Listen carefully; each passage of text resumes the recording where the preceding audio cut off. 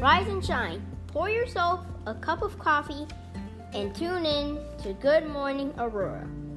News, weather, and really cool interviews. Monday through Friday from 8 to 9 a.m.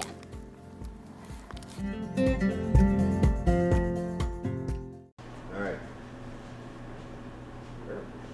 Good morning, Aurora. Good morning, Aurora. Good morning, Aurora. The time is now 7:43 a.m. It's early. It's a nice, beautiful, wonderful morning. We are on location at Treadwell Coffee. Good morning, y'all. Hey, what up? Shouts out. Yeah, these live shouts. Live shouts. Y'all hear that? And we've got a great interview today. We are sitting down with my friend and brother, Nick Thompson of the city of Aurora. How you doing? All right. Glad we got this one going on today. Me too. We've got some news and highlights to talk about that are for the city of Aurora, specifically downtown. A couple other out the way initiatives, and then we'll get into our interview. First things first, a word from our sponsor. We want to say thank you to LDJ Cleaning Professionals, specializing in commercial, residential, and disinfectant cleaning, serving Aurora and the Quad Counties with over 20 years experience in the professional cleaning industry. They offer the make-ready service, post-construction cleaning, window cleaning, floor maintenance, disinfectant cleaning, and general office cleaning. The home that you worked so hard to purchase, the business that you dreamed of owning. They're honored to provide their service. Hire a true professional, call them at 630-291-5435 or visit their website, ldjcleaning.com. They help you protect your investment. All right, new statewide mitigation efforts start today, and this will be Tier 3 mitigation. There's been a new wave of COVID surging across Illinois, specifically Kane, Will, and DuPage counties, unfortunately. The governor announced the entire state will be under said mitigation. So some businesses and industries are being placed, quote, on pause, and others are still open, and that starts today. The Aurora City Council will be voting on a special use permit that would make way for a free healthcare clinic on the east side. Iglesia Carismática Jesucristo es la Verdad Church. Spanish on point today. Rolled the R's and everything. Located at 551 South 4th Street, it's being reviewed by the Aurora Christian Healthcare nonprofit as a location for their activities for uninsured clients unable to afford copay or other costs. The clinic would be next door, which used to be the 4th Street United Methodist Church. According to Aurora Christian Healthcare VP Tracy Doon, the Kane County Health Department survey recently showed that there are roughly 63,000 people in Kane County without health care. The special use permit is on the consent agenda for the council meeting on the 24th, meaning that it is likely to pass. All right. The 22nd, Sunday, there's going to be a drive-through turkey giveaway. We've been telling y'all about this since literally last week. It's been on the gram and the face bizzle as well. Now, Headliners Barbershop, Endless Possibilities Auto, Brazilian Jiu-Jitsu and Fitness in Naperville, and the Reyna family are coming together to give back to the community during these hard times. Many families have been struggling due to the pandemic, and these type of initiatives go a long way. So shout out to all the businesses that are involved, and the initiative is called 100 Turkeys for 100 Families. Mayoral candidates have filed the maximum number of signatures to get on the April 6th ballot. There's 2 candidates running against our incumbent mayor, Richard Irvin. They are Mr. Judd Lofshe and Mr. John Leish. Good luck to everyone. And ARTA, the Aurora Area Retired Teachers Association, is having their second drive-through box dinner sale from 11:30 a.m. to 12:30 p.m. and that's going to be on December 1st at Gaslight Manor. The public is invited. The cost is $20. Reservations are required. Deadline for reservations is Friday, November 20th. Oh, that's today, y'all. Damn. We've been telling y'all about that for like 2 weeks now, so y'all gotta get on that. That's tell you the menu items one more time. On the menu, the entree items are Greek chicken, roast pork, fettuccine alfredo. Side dishes included are roasted potatoes, green beans, and dessert. ARTA is a local nonprofit started in 1958. And let me see here. Downtown Aurora's Cocoa Crawl, annual Cocoa Crawl, is without the crawl this year due to COVID-19. Cocoa Crawl mugs are being sold at different places in downtown Aurora, along with hot cocoa recipe cards. And those are going to be at different businesses downtown. So you can definitely check those out, get your cocoa on, and yeah, drink it. Drink that. Take that. All right. And the weather today, the current temperature is 48 degrees. It's nice outside. The high today will be 57 degrees, and that looks to be reached at about noon. The sound you're hearing is dishes being washed, clean. Can you feel the effervescence? It's the word of the day, effervescence. All right. Saturday's going to be 45 degrees. Sunday, 45 degrees as well. Okay. And last but not least, I wanted to take a brief moment to give a couple of shout-outs. I want to give a shout-out to AmVets Post 103, which is located 1194 Jericho Road next to the Aurora Food Pantry. They've got their Chicago-style hot dog open to the public eatery today. So please check them out at 11:30 a.m. Shout out to AmVets. I want to say shout out to the American Legion as well. And I want to tell you guys, oh, that's right. Holy cow. I almost forgot to tell y'all that there is going to be another senior meal distribution. I would be remiss if I did not tell you that on Monday, December 7th, at 1200 East Indian Trail Road, our representatives of state, Barbara Hernandez of the 83rd District and Stephanie Kifowit of the 84th District, respectively, are going to be hosting another meal distribution for seniors. Kane County seniors 60 years of age or older are eligible for 5 frozen meals. You must call to register. Registration closes Friday, December 4th at noon. All right. And for more information, call 630-338-0999. All right. And that's all the news for today on this beautiful Friday. So now we get into our interview with our brother, our man, our friend, Nick. Good to see you, my man. Likewise, brother. Thank you for having me. Yeah, good morning. So we've got a bunch of stuff to talk about, but the conversation is going to take perhaps a couple of narratives. We'll be talking about social justice. Okay. We'll also be talking about the state of African Americans countrywide and also in Aurora. Okay. But also what we'd like to do is get to know you more. For sure. For the folks. So starting off, I just said your name, but please tell us who you are and where you're from. Sure. My name is Nicholas Richard Thompson. I am from Aurora, Illinois. I was born and raised here. I moved around a little bit to other suburbs, but the majority of my life has been spent in Aurora. Okay. And this is usually the point in the interview where most people will shout their side. So what side? East side, forever. All right. The Tomcat side. Yeah. Okay. All right. People came on here capping yesterday for the Blackhawks, so it was interesting. No, we don't do that. No. All right. We're on location at Treadwell, so the pausing is for coffee, y'all. But we have to have that. Growing up, what impact did your mom have on your life? Oh, that's a really good question. So I think a huge impact. My mom's my best friend. You know, I'm a mama boy to this day, right? And seeing her, and my parents separated, mind you, when I was in 5th grade actually, right? So my mom, seeing her struggle and seeing her work so hard, and always barely making the rent, always sometimes not having food, things like that. But always seeing how optimistic she was and how willing she was to help other people, right? So I had, aunts, uncles, cousins, and they would come stay with us, or she would help people down when they were down on their luck, facing, economic distress.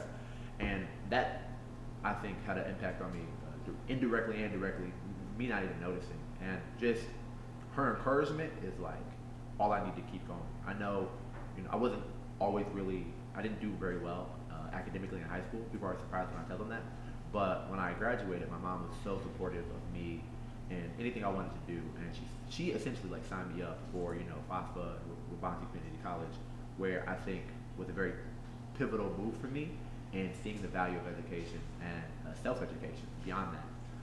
And she's never given up on me at any time. And now, anything I do, she's my biggest hype person. So I would say she's probably the most influential person in my life. And what's your post-high school education? I got my associates, I got my undergrad, and I'm pursuing my master's currently. I'll be done in May. All right, good. Hurry up, May. Come on, let's get here. Right? You work for the city of Aurora. I do. What do you do? I'm a communications coordinator, and I run the public access TV station. Okay. So essentially what that is, public access TV station is a resource to the community to come in and you can stream content on there. And historically what it was for, people can come in and get, lessons on video production. You can come in and, stream your content that you've produced. And it was kind of this place, most people know Aurora for what? Wayne's World, right? Yeah. Yeah. It's like that, and that is that, you know what I'm saying? So, and I also work adjacent to the mayor's office on different special projects. So whether it's event organizing, press releases, or liaising between different departments and things like that, whatever kind of comes up. When I got my job initially, I was just purely doing the internal operations for the public access TV station. But then I think soon they saw I had other skill sets, and I'm a go-getter. If you ask me to do something, I'm gonna do it. And even if I don't know how to do it, I'll look it up. Google's free, right? Right. So I rarely say no. And I think if you ask anybody I've worked with, Nick doesn't say no to anything, and that might be my downfall. But I say yes to a lot of things because I'm passionate about the city that I'm from and the causes that I support. So through that, it developed, and I've been granted the opportunity to do a little bit more with the city, and I feel fortunate for that. So. Now, how long you been with the city? It's strange. It's been 3 years now. It does not seem like that, but It seems longer for some reason. Well, I interned for To me, and that's maybe, but yeah, I guess not my job. not my time. No, for sure. 3 years, I guess, seems super long to me because it happened so quickly. A lot of people don't know this, so I'll share a little story, an intimate one. The day I actually officially got hired, my dad had died about 4 hours ago at the hospital. It was like 4 a.m. My dad had passed away. He had been, unconscious for some time, and then me, my sisters, and my siblings had made the decision to pull the plug. And I had the interview that morning. The interview had already been previously rescheduled. And again, I'm a person that I guess I'm always trying to, I don't like to make excuses, Of course I was in a disheveled mental state, but I was strong enough to show up. So I go and I show up, and the situation comes out because I'm not myself, and they're like, "Why did you come?" And I'm like, "Well, this was how I was supposed to come." So strangely enough, after that, I just kind of threw myself into the work. And then I was already working I'm a screenwriter and producer for the Media Production Digital Alliance. And we do commercials, we do narrative-based screenwriting, we've done corporate videos and things of that nature. So I was already kind of working. And then once I got the city job, just losing my father, I kind of just threw myself into the work, to be honest with you. So all of a sudden I look up now, I'm like 26, and I'm like, oh, it's been 3 years, huh? Well, so, yeah. What's Aurora's biggest strength? I would say resilience and diversity. So I'm sorry if that's two, but resilience and diversity. Okay. And you want me to elaborate on that? Yeah, please. Okay, cool. So resilience, I think most people, when you first meet them, if they are not from Aurora, they know the myths about it, right? I know there were, and not the myths, but the old images of it, right? So a lot of people know about the height of violence in the 90s and early 2000s. But I think it's been incredibly resilient in the sense that it's bounced back from that in a way, and it's reinventing itself. And I think it's still in that process. I don't think you're ever done really building, but it's still in that process of reinventing itself from some of those previous stigmas it had. And then when I think about diversity, I think there's a great unity here, and it's not always apparent, but when I think there are moments that are your back's against the wall and things like that, Aurora comes and shows out.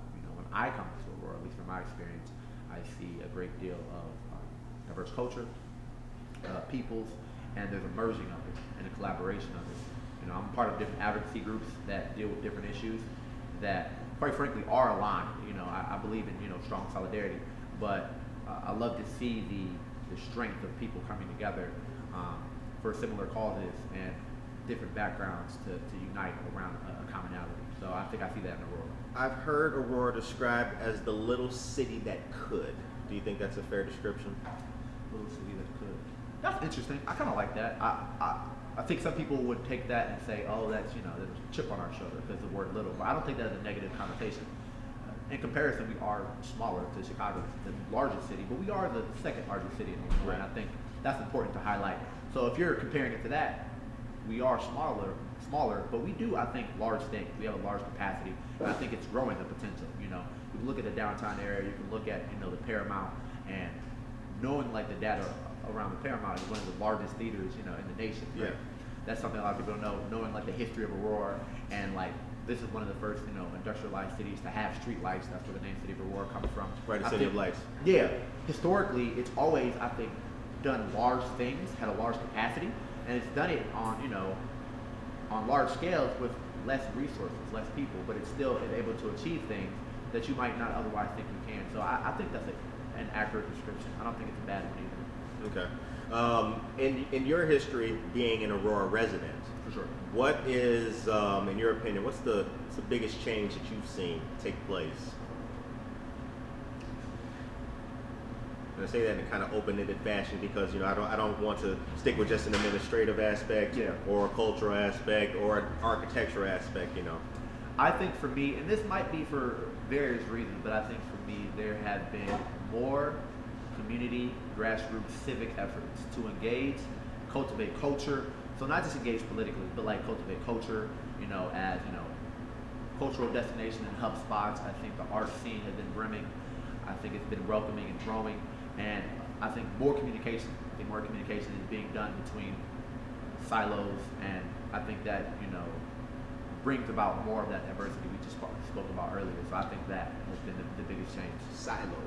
I like that. And I'm familiar with the context in which you use it. You know, those places where the mentality and the thinking process is just one silo of, you know, breaking through that. That's what you mean, right? Yes, Okay. exactly. And I guess I'll use an example. So I know in my organizing efforts, I'm all over the place, right? I got, you know, brothers and friends and, you know, people who I organize with who have records, right? I know people who are deeply into the church. You know, I know people who are in the corporate world, right? So, and they're all my brothers, right? And, Right. you know, I've seen the cross mingling of that, whereas previously I don't know if that took place. So that's what I mean by silos, and I'm seeing a cross mingling of just seeing the humanity in people and seeing that we share a lot more in common than we differ.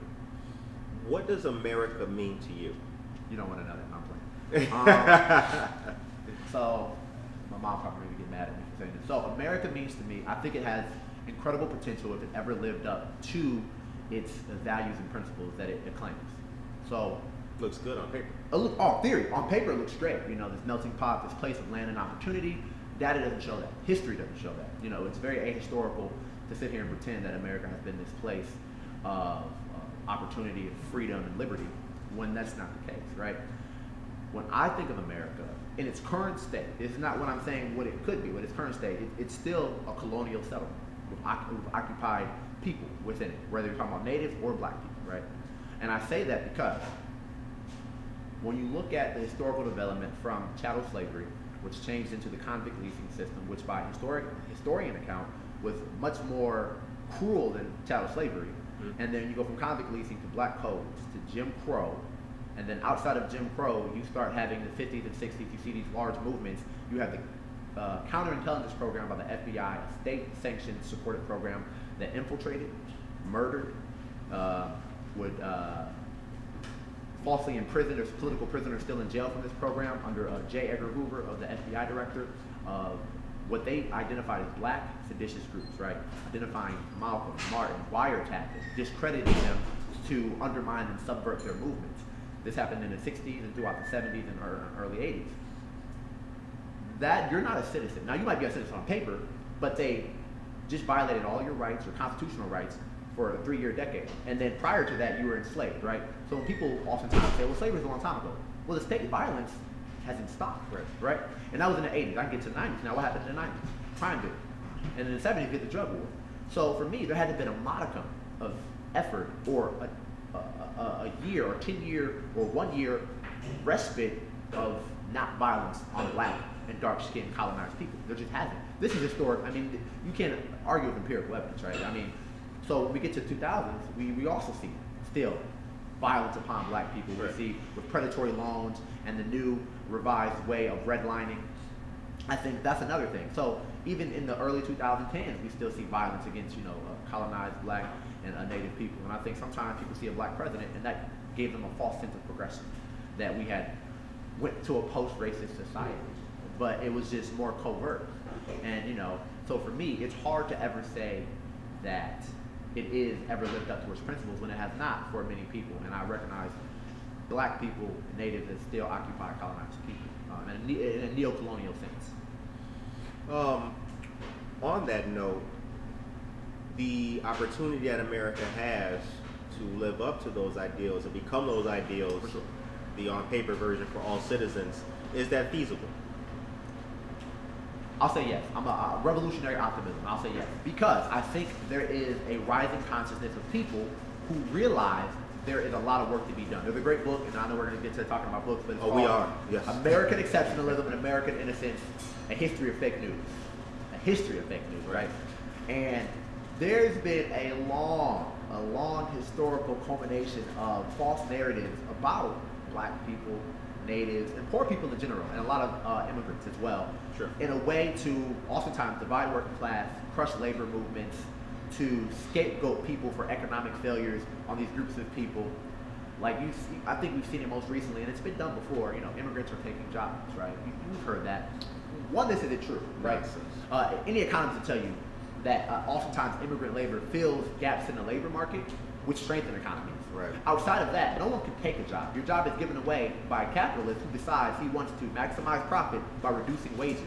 So oftentimes the poor are pit against the poor while the capitalist escapes, and it's never ever criticized, right? So those are other things that we think about. But what was the question? The question was, is it viable? Yeah. Is it feasible? Is it feasible? Could it even happen that America could live up to those notions, and citizens would feel that as a part of the citizen? Right. Yeah, I think it's possible. And like I said, a revolutionary optimism, and we have a rising consciousness. I think the youth and my nieces, my nephews, generation, my generation itself, I think is very powerful and very radical. And then, which I think we have radical circumstances, so you're going to need radical change to Sure. do that. That's why I say that. And I think the generations before me have no commitments to the myths that America has imposed, right? They don't really, go ahead. no, don't mind me. Keep going. Okay, keep cool. going. Yeah, I thought you had a question. Yeah. no. So the incoming generation, I think they're called Gen Z, Zoomers. A lot of them, when I meet them, when I'm organizing, they are disillusioned with the American system, right? They don't fall for some of the Cold War propaganda. They're not interested in the tradition for tradition's sake. They are really, really open-minded and destroying the binary. They see sexuality, gender on the spectrum, which mind you, like a lot of gender binary was imposed through colonization. Like pre-colonial Africa, there's a good book, and it's called Being and Becoming, and it's a collection of essays by people of the diaspora and people in the continent of Africa talking about gender and sexuality and gender roles even, Right. and how those got perverted through colonization. So, well, I go off on a lot of tangents, but essentially I do see it as feasible, but it'll take work. It won't just happen spontaneously. It's going to take organizing, it's going to take political consciousness, it's going to take unity, it's going to take solidarity, and I think the upcoming generations have more of that and are ready to take on the cause. What's the state of African Americans in Aurora? And Aurora, interesting. Okay, so depending who you ask, you know, I think last time I checked, the population here was about 12%, right? in Right. Aurora. So when I was discussing with some of the county sheriffs, the 4 counties, disproportionately it is African Americans, but we are the lowest number. But this is a national issue. This is a national issue of inequality and inequities throughout the nation. It's not unique to Aurora, mind you, but it is something that I think is disproportionately plaguing black men in particular. And unfortunately, this is something that can only be fixed through, I think, there's been a lot of policy and underdevelopment of communities. It's going to take a time to build up communities, build up people back up so they can be prosperous and have self-determination and be empowered. I think we have a large connected black community, or it's growing connected. I see people like Po Bump Society. I see, Shouts. grassroots. What's up? Shouts. Yeah, shouts out to those brothers. I see grassroots efforts by like ECHO. I think the People's Coalition of newly forming a federation that's going to be primarily focused on black causes, but extending solidarity to all social justice issues. I think those are good. I think you need grassroots efforts to advocate and to serve the interests of different populations of people while maintaining solidarity. So I think the state it could always be better. You don't ever like to look at the numbers of disproportionate people in prison, disproportionate people unhoused, things like that. When you are the a shorter number of a total population, but in all the wretched conditions, you're the highest, right? That's not coincidental. To be 12% of the population and 80% of the prison system. Exactly. Yeah, I mean, yeah. These are the things we want to address. So, but I think there's always room for improvement. Again, this is a national issue. This isn't unique to Aurora. This is anywhere you go in the nation, you'll see that. Recidivism rates are 70%. So, yeah. What does the word strength mean to you? A good one. I think the word strength can mean a lot of things, but most importantly, at its core, it is, again, I think resilience. So sometimes people will associate strength just with power, but I think a mental fortitude is a strength, right? You know, I think a strength is the asset that you have that is sharpened and is something that isn't easily defeated or taken away. You know, it's getting kind of abstract, but that's what I see as a strength, an asset that can't be easily defeated or taken away. So, who are some of your favorite black leaders? This can be historical. bet. Okay. Hold on. Let's We'll wait for that pause. blender. We got a blender, you know what I'm saying? We got this. So for sure, I think first and foremost,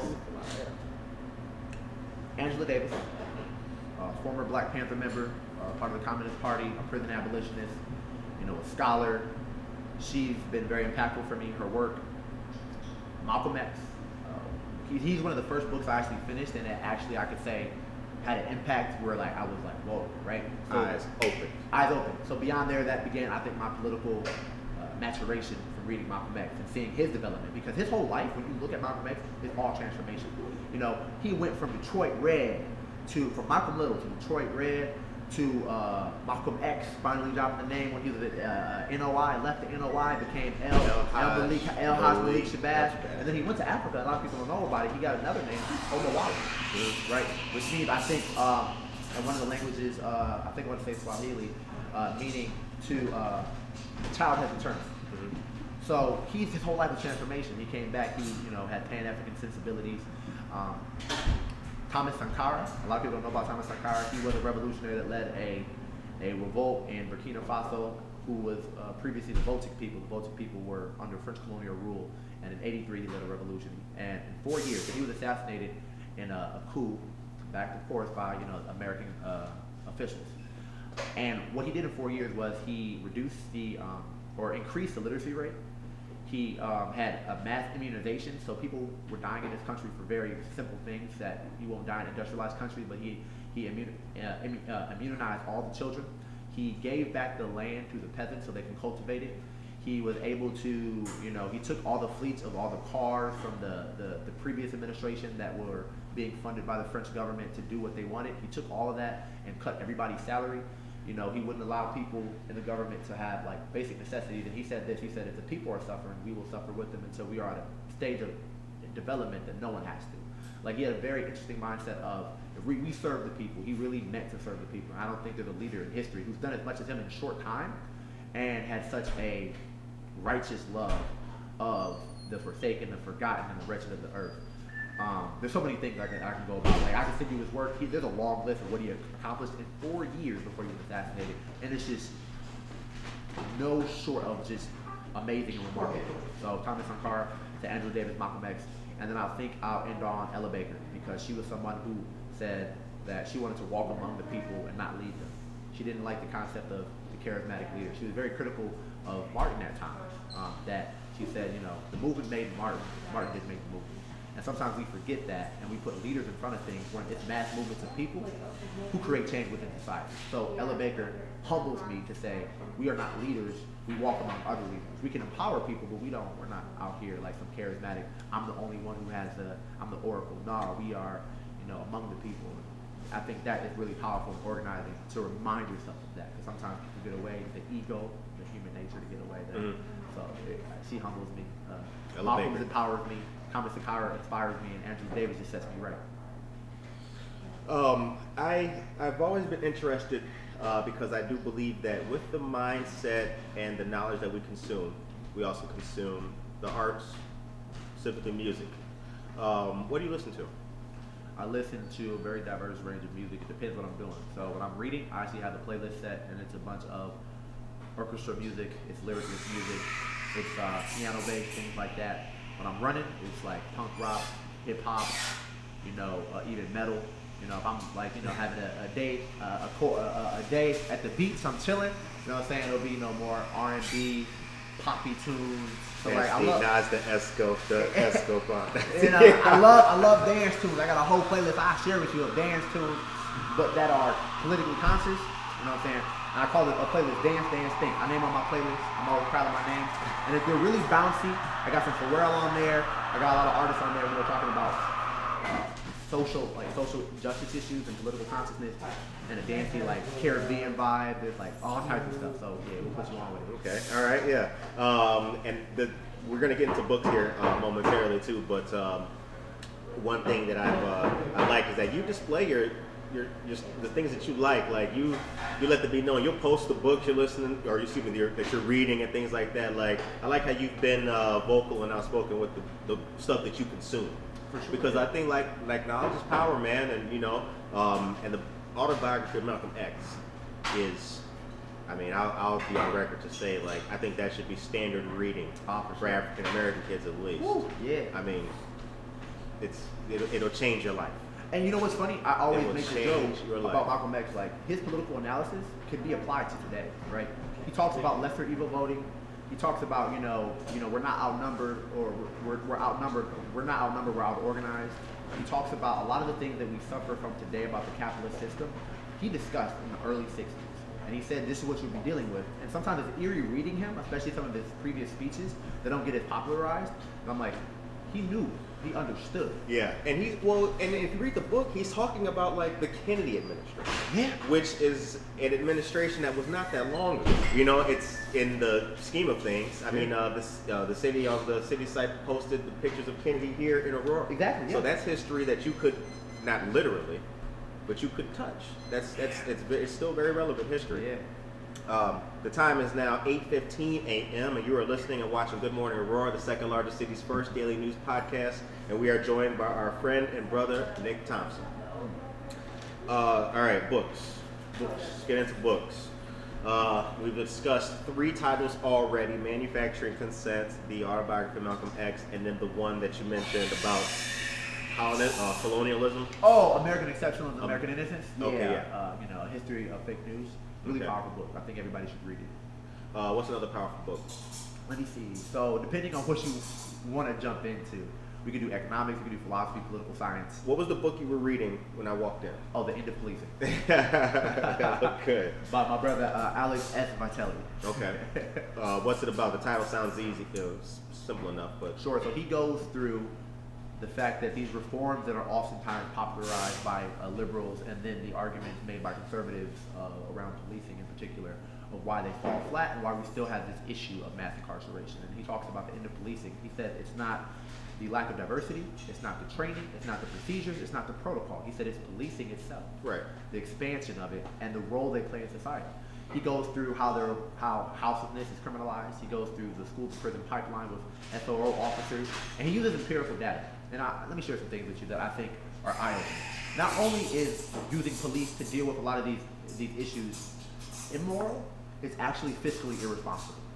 So there was like 4 studies, and one of them looked at 800 people in and out of the criminal justice system and also receiving health care. And it cost about, within 3 years, $137 million. The study showed that if they had just given these people housing and the services before, up front, it would have been 43% less. Right. You save money.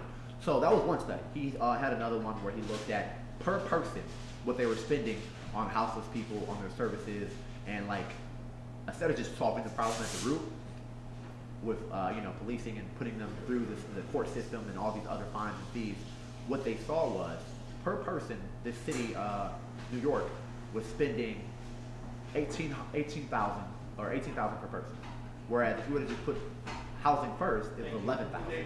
Right? And he has an entire chapter on this. These are just 2 of the ones that come to mind. There's an entire chapter on how fiscally irresponsible it is to use policing as we have. He looks at how policing in schools came to be after the tragic Columbine shooting. That's really what brought them into schools.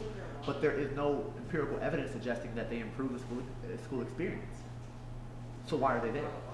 And then when you look at the data, he shows that there are significant lines of nurses, social workers, and mental health professionals in schools, but they have contracts with police stations. He's saying, again, morally objectifiable, but also fiscally irresponsible, right? So it's funny.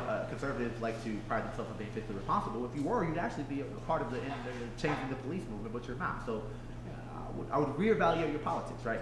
And same thing for, I think, liberals, because he talks about both. He's very measured in this. He said it's not a liberal conservative problem. Both of them are offering solutions that won't lead to the desired outcomes that we have of public safety.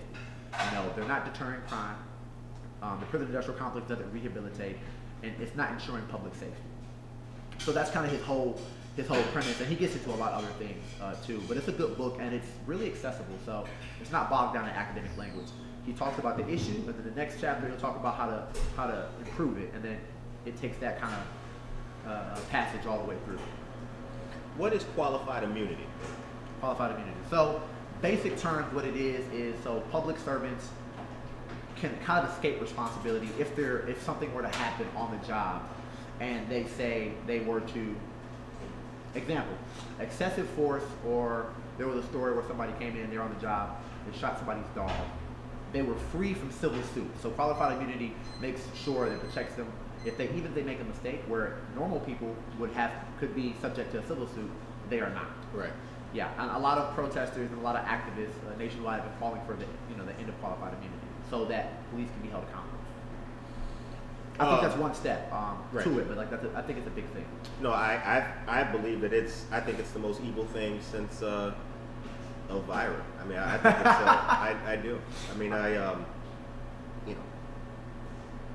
instead of defunding the police, I'd rather yank qualified immunity. I mean, that's my personal opinion. I really think that qualified immunity is the bread with which the sandwich of injustice is made. I mean, it all starts right there. I mean, the idea that you could choke a guy out, he dies, and then you could plausibly legally represent yourself with the excuse that you didn't know that his choking would be violating his civil rights. I mean, it's ridiculous. Yeah. Now, and real quickly, can I mention something real quick? Because you said something, and I think I want people to look into this. So there's a concept. My organization, Black Alliance for Peace, supports this movement, and it's called community control of the police. So it's different than defunding. It's different than abolishing. What it does is it creates democratic control of the police. So you have a say in the funding, procedures, practices, hiring, firing, and their budget. So in theory, it's an elected board of the community, and if the police department is engaging the community in, I think, meaningful ways, then there will be a relationship there. And I think that's how you build the relationship, because there's no relationship currently, especially with poor communities of color. It's just not there. This, I think, would empower people. It would make them more civically engaged, and it would start building that relationship to say we have not just an oversight board, but we have a working relationship in how we're funding you. Why do you need this? And essentially, you control how you're going to be policed, in a sense. And I think if you're for democracy, I don't know why people would be opposed to that. And if the police department is good, mind you, I think the issue is structures. I don't think it's good and bad cops. It's structure that's at the root. But if you are for democracy and you believe that your community is, your community officers are good, well then they should have nothing to worry about community control, and that would, I think, be shown and emphasized through the relationship that's built through community control of the police. To my knowledge, Aurora hasn't had a Ferguson incident. And I'm talking just on scale of, for sure, absolute disreputable, egregious, violence against a person. So we acknowledge policing and its wrongs, but it would be a fair assessment that compared to other police departments in America, Chicago, Aurora is certainly nowhere near the scale of violence and abuses against citizens. Is that a fair assessment? I think I would say so.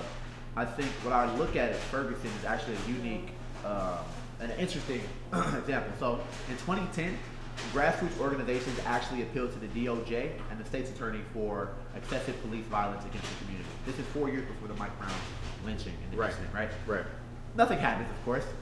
4 years later, Mike Brown is, brutally murdered by the police. And they now investigate. And what they find by 2015, it comes out, the case is released. And they found that there had been an 80% increase from, I think, 08 to 10. And then it kept increasing of the fines, fees, and forfeitures that were taking place from the police department. And the main fiscal for the city, resource was coming from police fines and forfeitures. Yeah, I'm familiar with that study. That's an excellent reference right there. Yes, that's right. It showed basically for the listener, what it showed was that Ferguson was funding itself on many levels, administration, city bureaucracy, through the subjugation, fines, fees, towing your car. Now you got to pay to get all of it. Court costs, bonds, all of it. It was, it was disgraceful. For sure. So I highlight that because that's the key contradiction. There's a profit incentive to keep prisons filled. There's a profit incentive to do bogus ticketing, fines, and fees. So even the best police departments are oftentimes locked into this responsibility. Sure. They have become tools of social control and revenue generation. Now, this isn't saying that your neighbor next door with a cop is on some evil scheme. Most people they're good people. I'm saying how policing is structured in a system that's profit-driven, capitalism. This is almost inescapable of kind of a self-fulfilling prophecy and police perpetuating the need for themselves through funding mechanisms, perpetuating violence and things of that nature. So when you these underserved communities, you take out the social capital, you send them to jail, kids grow up without parents, so on and so forth, and actually creating this cycle of facilitating crime to take place. Well, hold on, Nick.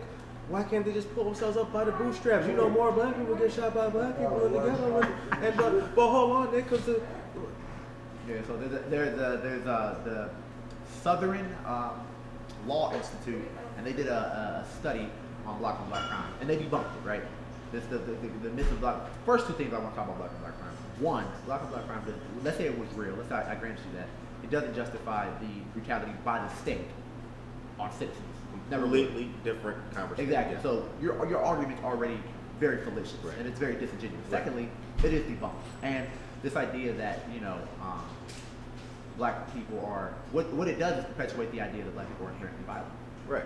And which goes back to race science, which is what was used to justify slavery. So I'd be very careful using that language because from that language, that's white supremacy theology. Correct. There's no way around it. That's white supremacy theology. That wasn't me with that. That was I know what you did. So we can talk about it. Nah. And the bootstrap. Maybe if you're real unofficial on my own show, man, like that. No, bro. No. No, I'm just playing, bro. And it reminds me of another book for listeners. Two books I want to recommend. Yeah. The so-called bootstraps argument gets demolished.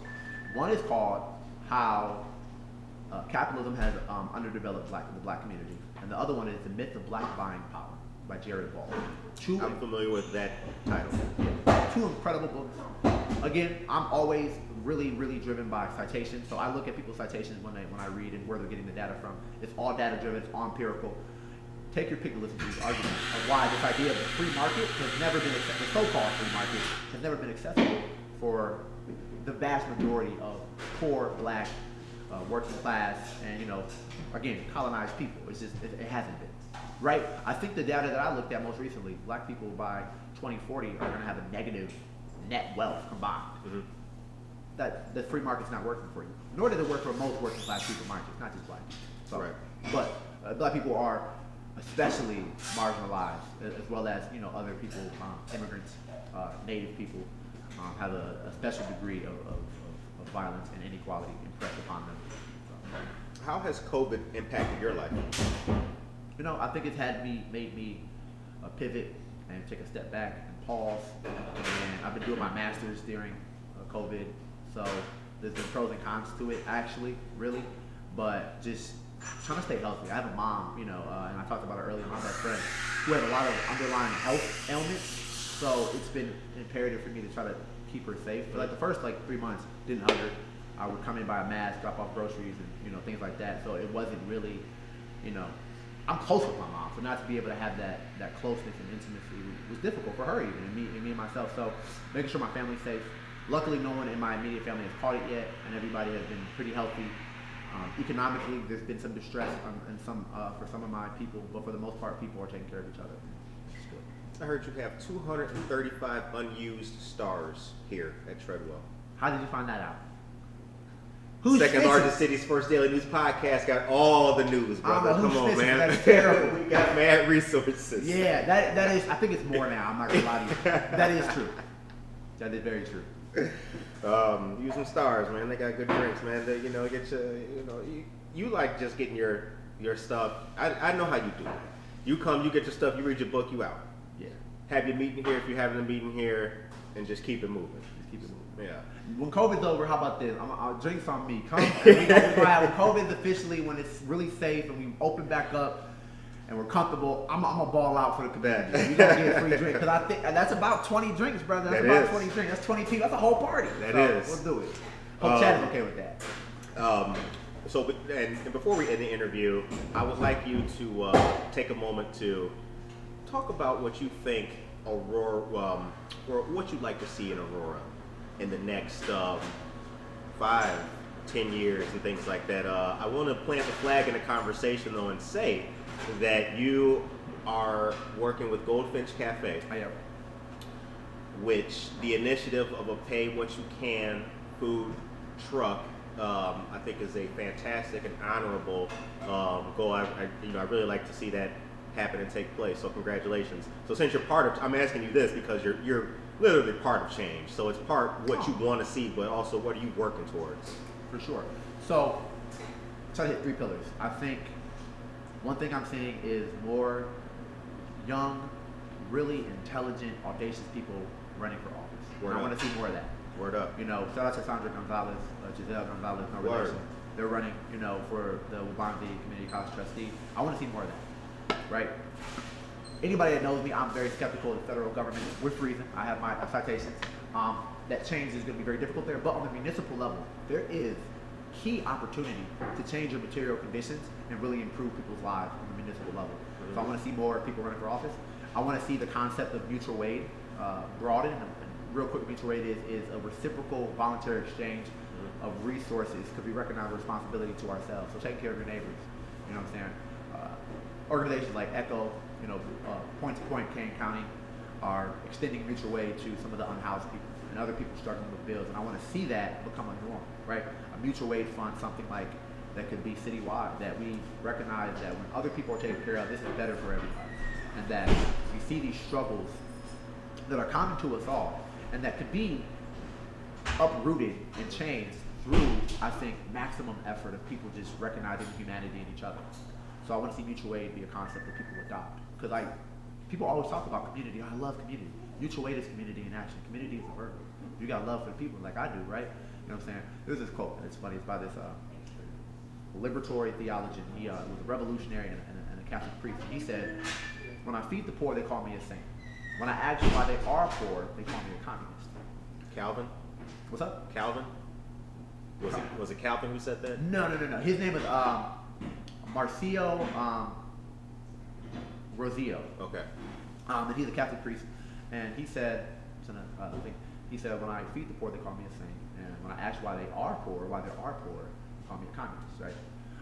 And I think that's very interesting to highlight. So oftentimes people don't feel comfortable with inequality or injustice, but then when we try to make changes, I think they are stifled or opposed because of silly nonsense that are straw men, right? Misrepresentation of people's arguments, right? To better refute it. And I see that so often, and it's not genuine political discourse and dialogue, right? Most people want community safety, right? No one when people are saying they want community control or defunding the police, they're not saying they want chaos. Right. It's represented as that, but it's not, right? Most people want people taken care of, right? I think generally most people you talk to, they want their community to be safe, prosperous. It's just about how we go about it. And I think we have to be more open and honest to have conversations, and they're more conducive to change. So I want to see mutual aid expanded. I want to see young people run for office, and I want to see, you know, the Goldfinch come to fruition. And I want to, you know, hopefully encourage more people to get civically engaged in any way. Join an organization that, you know, aligns with your values and your beliefs, and start doing like little work. And be very surprised at how much you can change in your direct surroundings, in your direct neighborhood, in your direct like community or district, just by getting like 10, 20 people together. You'd be very surprised how much you can change. So I'm really big on localizing the issues and municipalism. The show ends on a positive note. For sure. What is your message today to the people of Aurora going into the weekend? For sure. Outside of COVID, of masking up and being safe, what I would say is, you know, love your neighbors, love your family. I think we just got out of a very politically contentious, you know, presidential election and elections down ballot. We won't connect with everybody, but you should strive to always lead with a revolutionary love and a radical empathy to try to understand, right? I've organized and helped with people who we are diametrically opposed, but I care about their humanity despite. That's what, at the bare level, they're a human being, and we want to make sure people are taken care of. And then through that, I've had people be converted and be like, Nick, that stuff you talking about, that's right. We want to see the world like that, how you do. You know, my politics are emotion. I believe my politics are, you know, my behaviors are manifested through it. So I try to lead my sorry. I try to lead my life driven by my political philosophy, and not just talk and theorize about it, but we get out and try to genuinely do it. So I hope what I want to tell people, you know, be safe, you know, love your neighbor, you know, get to know your neighbor if you don't know them, you know, cherish the family and people you have. We just got a very contentious place. Let's try to, you know, genuinely heal and work towards that, though, because it's not just going to happen by itself. On behalf of the second largest city's first daily news podcast, we want to say thank you for sitting down with us today and talking to us and chopping it up. Absolutely. All power to the people. Great conversation. Great conversation. Thank you. It was. I appreciate you. I love the work you're doing. Thank you, man. I wish you much success in everything you do, because everything you're doing is helping Aurora. So I appreciate it, man. I hope it is. Hold on. Come to Treadwell for your drinks. They're making them right now. You can hear that in the background. Live, fresh drinks. That's a matcha, or I don't know what it is actually. Be blessed, be safe, be strong this weekend for everybody. Headliners Barbershop, 100 turkey for a 100 family giveaway. Big initiatives going on in the city. Does Goldfinch have anything coming up? We're working on a couple events. We're actually sending out a holiday cards just to show our appreciation for different people, and we're going to be working on some secret things, trying to do some online virtual events, trying to pivot so people can remain safe, but we can still want to, you know, fundraise and got some new things. Yeah, I got some new things in the works, so exciting. It's exciting. Okay, all right. Everybody, be safe, be healthy out there. Wear your mask, and we will see you guys here Monday for the second largest city's first daily news podcast. Once again, the most dedicated show in all of America. Peace. There we go.